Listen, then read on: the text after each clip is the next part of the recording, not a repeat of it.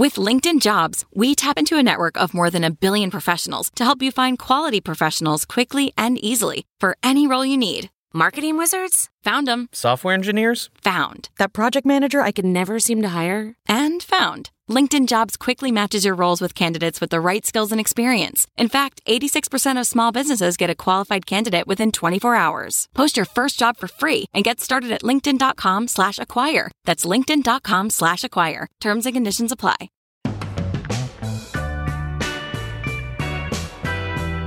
Hi, everyone. I'm Hillary Kerr, the co-founder and chief content officer of Who, What, Where, and this is Second Life, a podcast spotlighting women who have truly inspiring careers. We're talking about their work journeys, what they've learned from the process of setting aside their doubts or fears, and what happens when they embark on their second life. Today, I'm speaking with interiors and product designer Sarah Sherman Samuel. Like I'm sure many of you, I've followed Sarah's career for years, through her gorgeous Michigan home renovation to her remodels for celebrity clients like Mandy Moore, and all of the incredible products she's designed along the way, like cabinets with semi-handmade, rugs, pillows, and wallpaper with Lulu and Georgia, and so much more. Her eponymous blog and stunning Instagram feed have also been huge hits, where readers are inspired by Sarah's thoughtful use of color and unique blended aesthetics, creating artful spaces that are modern but warm and relaxed but edited. Her interiors have been featured in Dwell magazine, on the cover of Architectural Digest, and most recently, her own home was featured on the cover of Domino magazine. As an expert in the space, you might be surprised to learn that it took Sarah some time to find herself on the interiors path, and instead started her career at an ad agency working on print design for high-end real estate clients. True story. Her path to finding creative fulfillment is incredibly relatable, and I can't wait to share her story. Now, on Second Life, it's Sarah Sherman Samuel. We like to go back all the way to the beginning on this podcast, so I'm wondering, what did you study in school, and what did you think you were going to be when you grew up? So when I first went to school, it was for a Bachelor's of Fine Art in painting. I did that for 2 years, and then I discovered, I think it was the senior show for the graphic design majors, and I went to it, and I was like, oh, this is graphic design? I remember seeing this packaging set for these beauty products, and they were beautiful, and it had all these illustrations on it, and I was like, that's graphic design? I want to do that I could probably at least get a job. I thought a graphic design it'd be a lot easier to get a job. I wasn't interested in being a starving artist. I wanted to make money. I think you and I are quite similar in that sense of, like, I thought I was going to be a novelist, but it's kind of hard to say to your parents, like, thanks, I'm done with school, I'm going to be a novelist. But at least with being a journalist felt like a practical application of some of the elements of writing that I really loved. And it sounds like you were in somewhat of a similar spot. Yes, exactly. So then I switched majors, and I actually switched universities as well at the same time, because there was a really good graphic design program at Western Michigan. So that's where I transferred to. And of course, some of the classes transferred, some did not. And it's a 3-year set program, their graphic design program. And you have all the classes for 3 years back to back to back. So that's what I did. So what was your first job, and how did you get it? So my first job was at an ad agency in Miami. How did that happen? So on spring break, my senior year of college, we went to Miami. I went to Miami with a friend of mine who had a friend that lived in Miami. So we stayed with her. So we got like kind of the local, she showed us around her spots and stuff. And coming from Michigan, our little West Michigan bubble, it's not a very cultural area. And when I went down to Miami, I was like, these people are speaking a different language. This is like so amazing. Everybody doesn't look like me. Like, I was intrigued. It felt exciting and new and fresh. So then when I graduated, my sister was going to school in Florida, not Miami, but close enough too. So I went down to visit her. And while I was going to visit her, I was like, well, I should set up interviews. So I was searching on like job boards, whatever. So it was a cold call. I applied.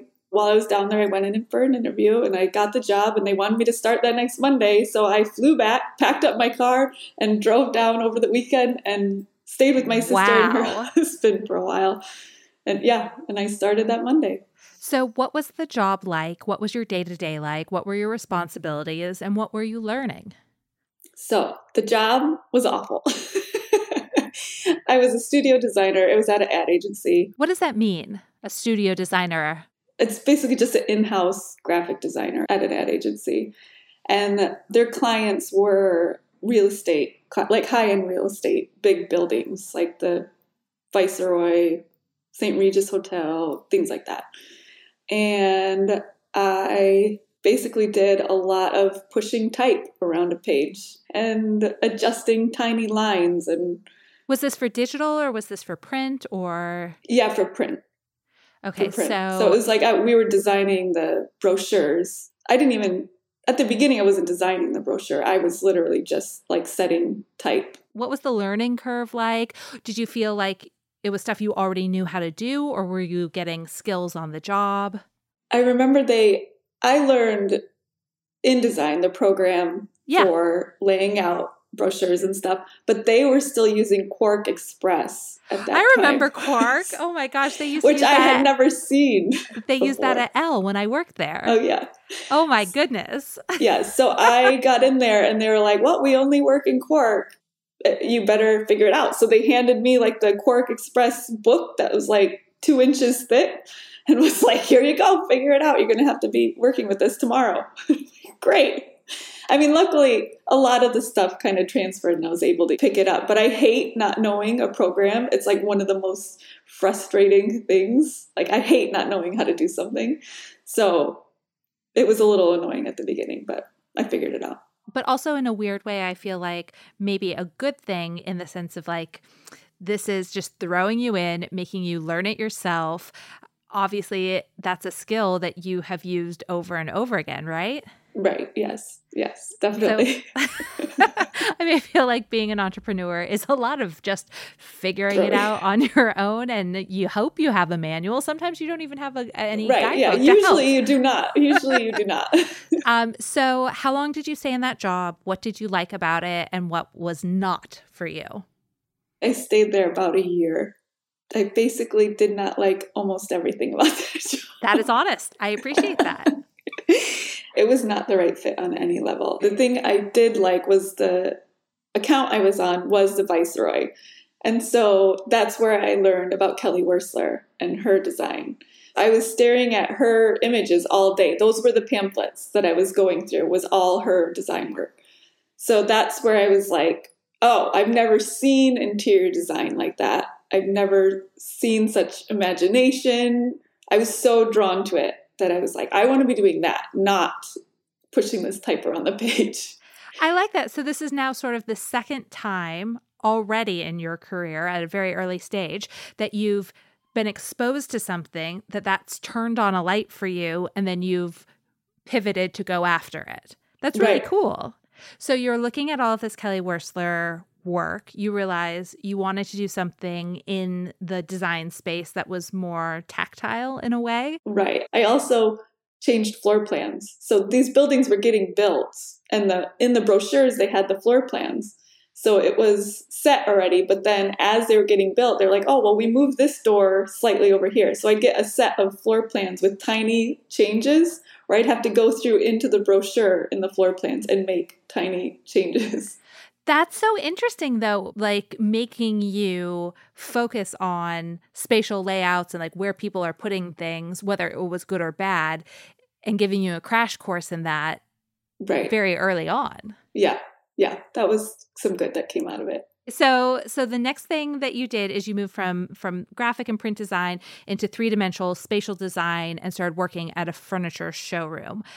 Right. How did you make that leap? How did you find that job? And what was it actually like?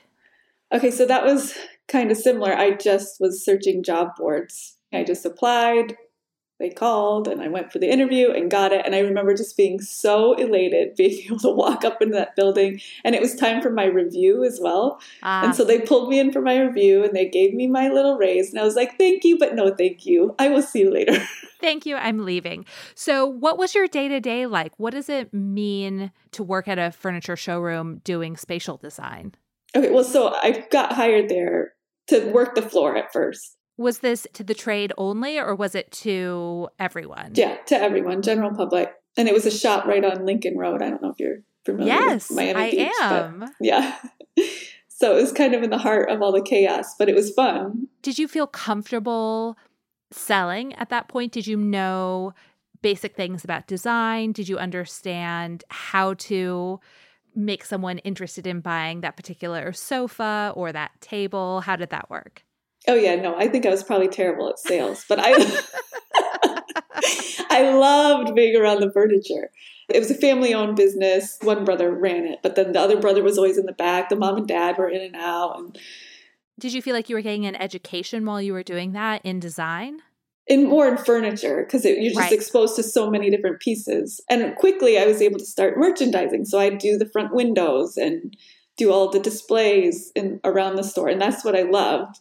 I was like, oh, I get to just play with furniture all day long. Did you feel like you had a knack for that right off the bat? Did you feel like you needed to study to do it? How did that work? Yes, that was just, it felt like second nature. It felt like this is what I'm supposed to be doing, is working with objects and furniture. And so it grew into then customers would come and would want help laying out or need advice laying out their living room, and that I did feel comfortable doing. You just had a vibe for it. So right, but that's really interesting, because I remember like when I moved to LA from New York, I'd lived with 2 roommates in New York. I'd had roommates my whole life. It was my first place on my own, and I bought not a sofa, a couch. And I was very specifically like trying to look up. I remember that Domino book came out and I was like trying to figure out why the room wasn't working and what the distance of the chair and like the size of the rug, and trying to put like mathematical, because I didn't have a sense of it, because I'd never created a room for myself. I didn't have any of that language. Where did yours come from? I mean, partially was just being in that store and you have so many options. It's like you get to play around with it and experiment. In your own house, you order sofa. That's your one sofa that you have. You don't get to try out 5 different sofas in the space. But in the store, you could try things out. You can move things around. And I think learning by doing is just the best way to do it. And that's what I got to do. It's the only way I think I've ever learned anything. I mean, I wish I learned things like from books or wisdom from other people, but no, it's actually doing it. It's usually how it works for me. Right. So how long did you do that? What did you love about that job? And what was like not for you? I think I was there for about a year and a half. So I then started buying, and I did like purchasing for the store, which I also really enjoyed, because then you start analyzing what sells and what does really well for the space. Even that was training my eye for my own aesthetic from the very beginning. And then sales too. I was exposed to so much of the back end of the business because it was so small. So I was seeing like all the day-to-day work that goes into owning your own small business. And then I also used my graphic design background while I was there helping them with their branding. I was like, your logo could use a little bit of help. So I instead of like saying that straight out to him without anything to back it up, I did a whole branding thing on my own and proposed it to him. How did that go over? It actually went well. It was good. I mean, the family was great. They were so much fun to be around. And I remember just being like, I love my job. I was getting paid more than the office job that I absolutely hated. So it just reaffirmed that, okay, this is, I don't know what I'm going to do in the end, but it has to be something that involves this. So it sounds like it was fulfilling on a number of different levels. And to figure that out at that stage of your career, even if you didn't know exactly what it was, but to know that you were on the right track, that's priceless. Right. Yes, definitely. So what happened next? What did you do next? When I moved to Miami, I had a friend that was in my same design program move to LA, and I road tripped with her from Chicago to LA to move her to LA. And then I moved to Miami shortly after, but she was always trying to get me to move to LA. And I realized, okay, there's not as many creative opportunities in Miami, so I might as well move to LA. My grandmother actually passed away and she left me $2,000. So I had $2,000 to move my stuff across the country, and then I went job searching. That's very brave of you. What was that first job that you got in LA, and what was the full scope of it? So the first job was at a stationery shop. It was called Embry Papers in Brentwood, and I did their custom stationery. So people would come in and do like wedding invites or all sorts of custom stationery.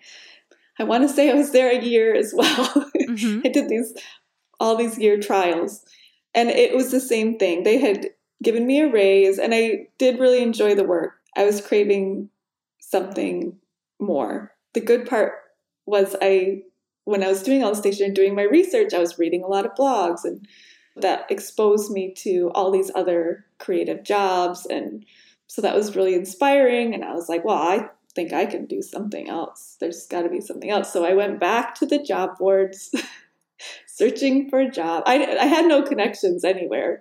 So it was all just blind job searches. And I found this one that was for a paper products company. So it was at least 3D, but I can fall back on my graphic design background. And I applied to that. They did a trial, couple-day freelance trial, and then I got that job. So what were your responsibilities in this new job?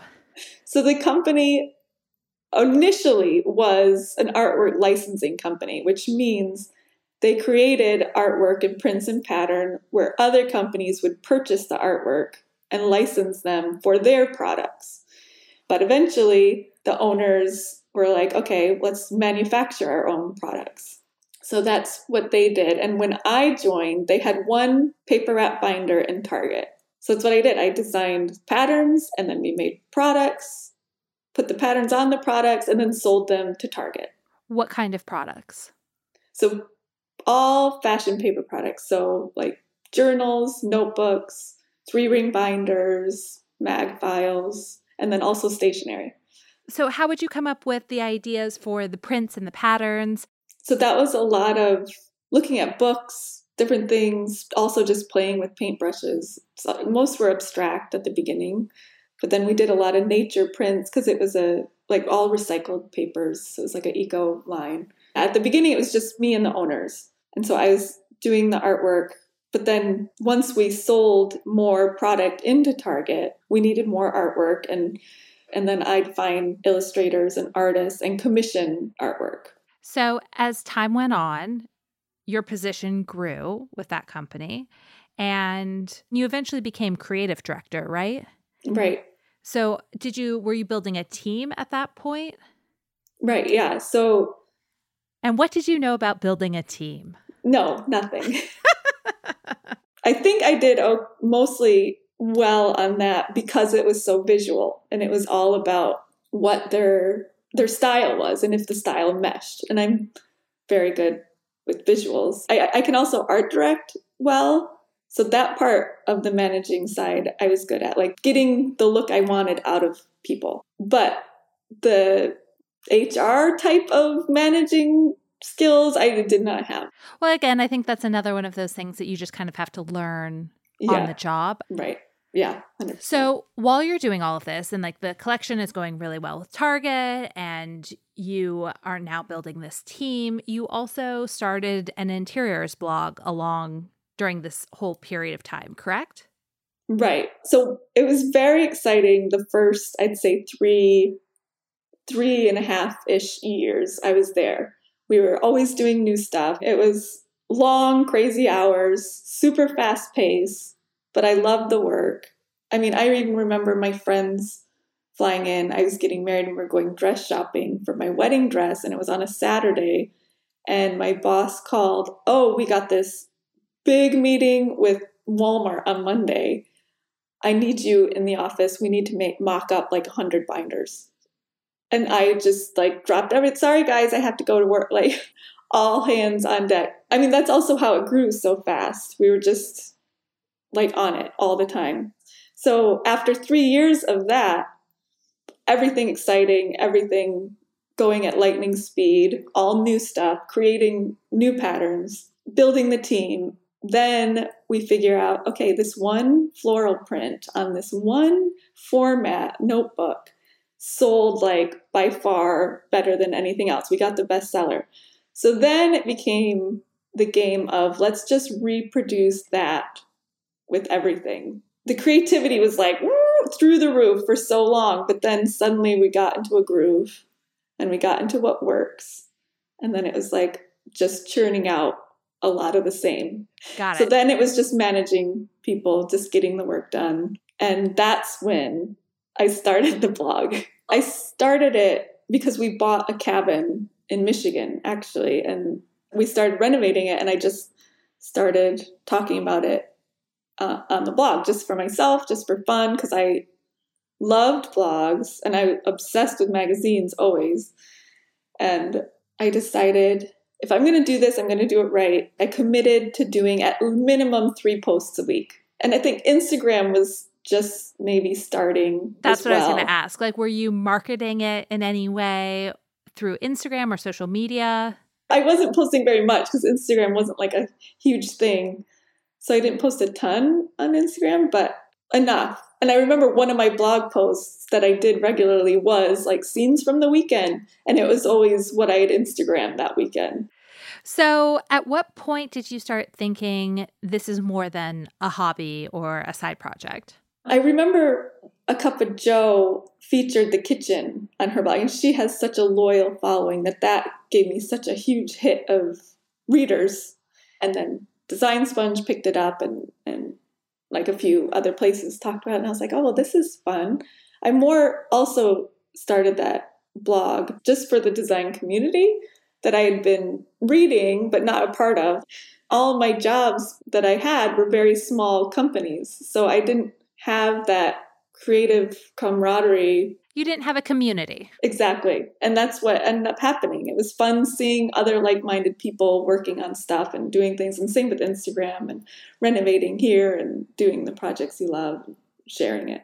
So I've watched a lot of your renovations over the years. I enjoy it tremendously. I find it hugely intimidating from my side of it. What did you learn on that first project? Oh, so much. We did that all ourselves, except we had a tile guy come and lay the bathroom tile. But I learned, my whole life I've learned from my dad that you just figure things out. You figure out how to do it.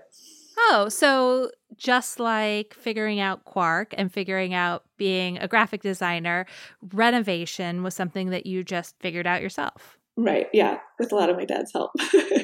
Still, he's just like a human handbook in that sense. Oh, 100%. 100%.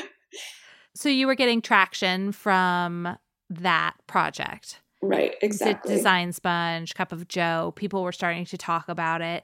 And then at what point did you start thinking like, hey, maybe I do this full time, maybe I take freelance clients, maybe like what was the next transition?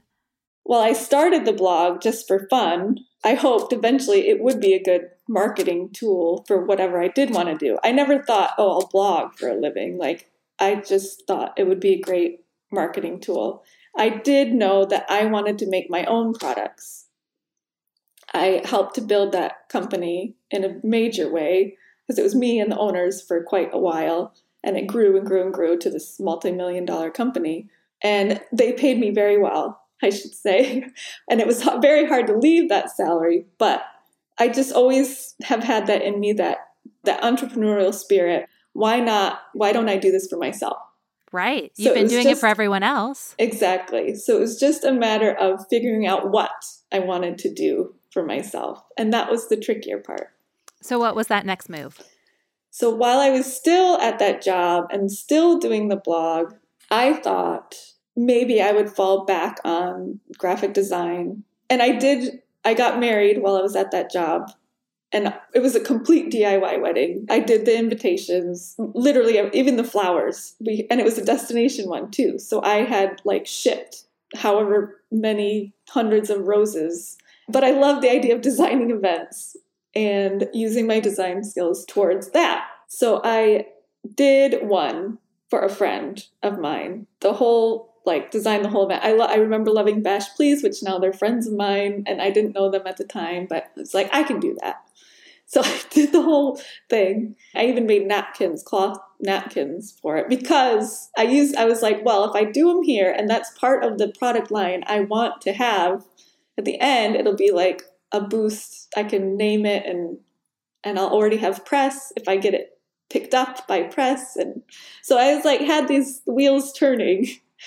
But I did the whole wedding, and she was like dream client as far as brides go. And still, it was completely exhausting. And so I realized that's not what I'm going to be doing. But the blog did give me the confidence. It didn't give me the money yet, but it gave me the confidence. So by the end of that 5-year, I had saved up enough in my savings to cover a year of my expenses. Granted, I was also married at the time, but I had to have my own money for me to feel comfortable. And that also gave me the cushion to, so what if I don't make money for a year? That's okay. It gave me the time to explore and figure out what I wanted to do. So you decide, you'd been there for 5 years. You decide, I'm going to figure out my own thing, not events, but your own thing. You have a year's worth of expenses saved. What was the first thing you did? I did take from that wedding the napkins that I designed, and I designed more, and I came out with a line of tea towels, napkins. I developed a picnic basket, and then cutting boards that I had designed and my dad made, and then I'd sand and finish like myself. I would be sanding and finishing. And so I launched this small kind of capsule collection of products, and I called it A Sunny Afternoon, put that on my site. And then I was also doing, I think around the same time, got my first sponsored blog post. Okay, so you had multiple revenue streams. Right. And then from the blog, that's when the interiors started, because from the renovations on the blog, me tracking, people would write in and be like, do you offer e-design? And so I started with e-design because also it felt much less intimidating than just, oh, I'm an interior designer now. So I love that. So you're on your own, you're designing products, you are doing freelance work, you're doing freelance design work, consulting for room decor, essentially like room design. Yeah. You've got sponsorships on the blog. So you've got a lot of things going all at the same time. Was the idea just to see what took off? The plan was that for me to see what I loved. I love a lot of things. Let's face it. I like being creative, and I like working on a lot of different creative avenues. By trying all the things, not only do they inform each other, but then I'm also able to see what I truly love doing. And so then it's a mutual selection process. You had to love it, and it had to love you, and it all had to work together. Okay, I got it. Yeah. So there was also a few other things I was doing. I would do branding and logos still, but I did website design. I also did some freelance photography for different brands. Like a creative catch-all.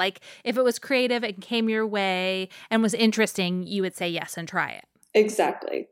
And then how did your collaboration with Semi Handmade come about? So that came quite far after all my catch-all everything, because I realized that interiors and products, that's my lane, and that's where I love and how they both inform each other so well. But we were living in a townhouse through all that period. Then we bought a house in LA after renovating the Michigan cabin. Then we had our little bungalow in Venice needed major renovations, and we did it more bit by bit. And that's when I first worked with Semi Handmade. So Semi Handmade is a company that they make unique and quality door fronts and drawer fronts that fit onto IKEA kitchen boxes. So you can go to IKEA, buy the cabinet boxes or cabinet frames without the doors, and then you get the doors from Semi Handmade. And they also make the trim and the toe kicks, so you get the look of a custom kitchen for a lot less. So I used them in that LA kitchen, and that kitchen went crazy viral on Pinterest. It took off. I think it ticked a lot of boxes of, it was modern, but still treaded on traditional It was a mix of styles that kind of hits that middle of the road that the general public really loves. I mean, how satisfying that has to be, though, that you created something just for yourself and then the world basically like fell head over heels in love with it. Right. I know that was very satisfying. And then it was crazy to see how many people made that exact same kitchen and still does. Like Semi-Handmade, John, the owner, tells me still once a week, he'll get an email being like, I want that kitchen. Wow. So, yeah. Semi-Handmade was also a new company at that point. We were both kind of just starting. I was early to interiors and he was just starting out with his business. And then a couple years later, I was designing someone's kitchen and I was like, man, I really wish I could find this more modern beaded style. And then I was like, I'm going to ask John, I'm going to make him make it. So I put together a presentation, I drew the drawings, I made a rendering of the kitchen, and I sent it to him, and I pitched him, like, I think you should make this, let's do it together. And he was like, that's wonderful. I was actually thinking it would be great to do a collaboration with you. And so that's how it was born. That's amazing. At what point did you start taking on clients? You've worked with so many of my friends and colleagues over the years. I remember seeing you working with O'Joy and with Maya Brenner, who's my neighbor and friend, and thousands of people, it feels like. So how did that process start? At what point did you have the confidence to be like, yes, I will design your house, Gurons? Right. I mean, I still feel like every time I get an inquiry, I'm like, can I really do this? You still have imposter syndrome? Yes, 100%. Because I still had that, okay, I went to design school. I don't lack confidence in my actual talent of being able to do it, but the confidence I lacked was I never went to interior design school. So maybe my process is going to be funny. I didn't know the workflow of an interior designer. So by doing the e-design, I basically just treated it like graphic design clients, charged hourly, and it was easy. And then by doing it for friends or friends of friends, that was another way to ease me in further. I remember one job specifically where it was just so exciting because it was an e-design. So I got to see it in person. Like I got to go to the install and do it and be like, oh, this is this whole room. They listened to me. They picked all the things I said to pick, and it looks gorgeous. And that was like, okay, I think I can do this. Well, the training wheels came off at some point. Right, exactly. So sometimes in speaking with interior designers, they have been candid about the fact that they love the process, but not always the clients, that part is hard because like you have a vision for something and a client might want something else. How do you navigate perhaps someone's taste not aligning with yours or having different visions for something? I think I've gotten incredibly lucky with that, partially because of the blog and because of Instagram and Pinterest or whatever. Like my look and what I can do is out there. So people do come to me for that. And that's the benefit of kind of backing your way into interior design because people came to me for my look. I wasn't doing the interior design before I had a look. That said, my job as a designer is to go through all the options, do all the options. I have a total analytical brain where even before I put something to paper, I've already tried out 800 options in my head. But it's hard when that person doesn't 100% trust and they're like, well, can I see another option? Can I see another option? And that doesn't happen very often. And that's the most frustrating part. But I think that's only actually happened with one client. And okay. It just takes a lot more work, but I charge hourly anyway. So I'm like, okay, I guess I'll just make some more money and then you'll pick what I picked at the beginning anyway. I love that. So something else I also am very appreciative of is your collaboration with Lulu and Georgia. Mm. So you design rugs and pillows and wallpaper and so many things with them. You also do hardware with Park Studio, and you have your beautiful tile, which is just so heavenly, with Concrete Collaborative. So you have at this point now all of these amazing product collaborations and lines. How do you balance everything, get your inspiration straight, figure out what you want to design, and do you have a favorite project? Every single one except Concrete Collaborative was a little different because they were the ones that came to me and said, let's do something. And I wanted to do tiles. So I was like, yes, let's do that. But other ones, I already had in mind what I wanted, and I pitched to them. So are you really coming from a place of like, you're designing into white space for something that you want for your own projects and that you just aren't seeing out there at that price point or that, fabrication or whatever it is? Exactly. Oh, cool. Yeah. So you're making it for you, but then everyone else likes it. Yeah. Yes. That's 100%. Nice. That's kind of like your kitchen. Right. Exactly. Your Venice kitchen. You're like, I'm just making this for me, but then everyone else is into it. So did you go to Lulu in Georgia too and pitch them that collaboration? So Lulu in Georgia, Sarah, the owner of Lulu in Georgia, we were on the same panel at Create and Cultivate. So we got talking, and then I said something about wallpaper. She was like, what, you design wallpaper? And I was like, well, I did the wallpaper in my office, and I did the wallpaper in my son's room, and I did the wallpaper at that Light Lab project. And she was like, well, we do wallpaper too. Let's produce it. And so that's how that started. We had originally talked about rugs, but the wallpaper was going to be fast. Do you have a favorite project? Well, the rugs, I was going to say, picking a favorite project, product-wise, feels like picking a favorite child. But the rugs, I think I'd have to say are probably my favorite. They gave me full creative control. Amazing. Complete. And I went to work. I first started pen and paper, brought it into the computer, refined it, sent them what I wanted to do. Then we met. We picked the ones we were going to have sampled. I got to pick the materials, everything. And they produced it.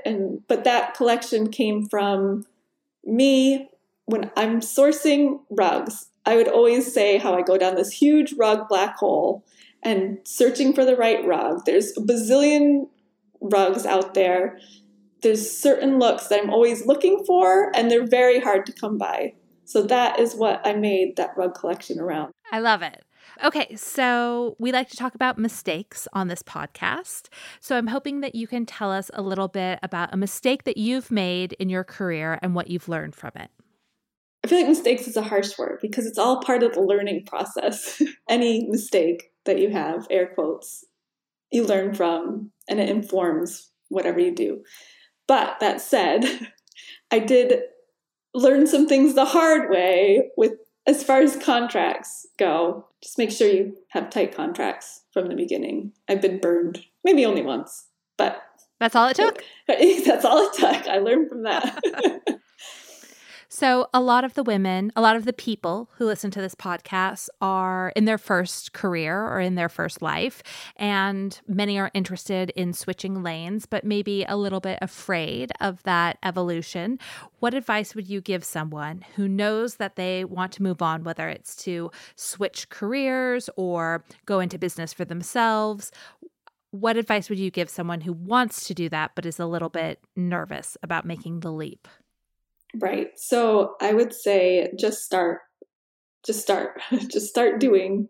And even if you don't know what you want to do, like I didn't know exactly what I wanted to do, you'll learn in doing. It's true. It seemed like for you, a lot of the times, like you're working on one thing and then you would have a side project, and sometimes that side project would take off, and sometimes that side project was event planning and apparently not your thing.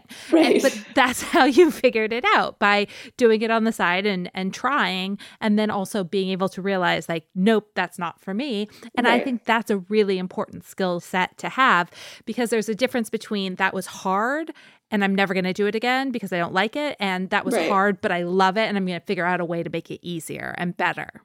Yes, exactly. Life is too short to spend time doing something that you don't love doing. Yes, I fully agree. Yeah. Okay, so my last question is my favorite question, which is, if you could go back in time and speak with younger Sarah and give her some advice, what would you say? I don't know if I'd give her advice. I'd probably ask her if she could give me advice now. Really? Yeah, I was fearless, and I was either very confident or just naive, but it worked for me. And I just would figure it out. I mean, I still figure it out, but I think my younger self would tell me just to chill the F out. Well, I love that. And that's also true. I think the reality of it is, though, I think about the risks that I took when I left Elle Magazine and moved across the country to be a freelance writer. And then Catherine wanted to start Who, What, Where. And I was like, yes, let's do it. I didn't even think about it. I just said yes. But I also was like 25 and lived alone and, just had to pay for like rent and ramen. Like there wasn't a lot on the line. And I also think at that point in time, there's no social media. You lived a much more low profile life in some ways. Whereas now I can see how it would be scary because it's like you have a legacy of doing something, you don't want to fall flat on your face. But at the same time, like if we don't keep trying new things, if we don't keep evolving, then we're dinosaurs. And we all know what happened to them. Yes, that is a very good way to put it. And so I fully understand your desire to tap into that youthful fearlessness. It's hard. It's hard when you have a mortgage and kids. Yes, it just changes. But I think that we can all tap into that. And it seems like you do it in such a smart way because you just keep testing, and seeing how things go. And then committing to it. Well, I do feel like I found my groove and my true passion and my love. And it is product and interiors. And they both fit together so well. And especially how I approach my interiors and product is so informed even by my graphic design degree. And every little step along the way, it all came together. Well, I think that's one of the things that I like most about your career is that it might seem circuitous, but every different thing that you were doing just kept building towards this apex and into this like really seamless, thoughtful, informed current career. And you needed to do all of that other stuff to get to where you are now. And I think that's part of why you're so successful. And very successful you are because Lord knows I enjoy the hell out of your interiors. You're so talented. There's the product is so good. Everything is so good. So I feel super honored that you would take the time to sit down with me. So thank you, Sarah. I cannot tell you how much I was looking forward to this. Me too. Thank you.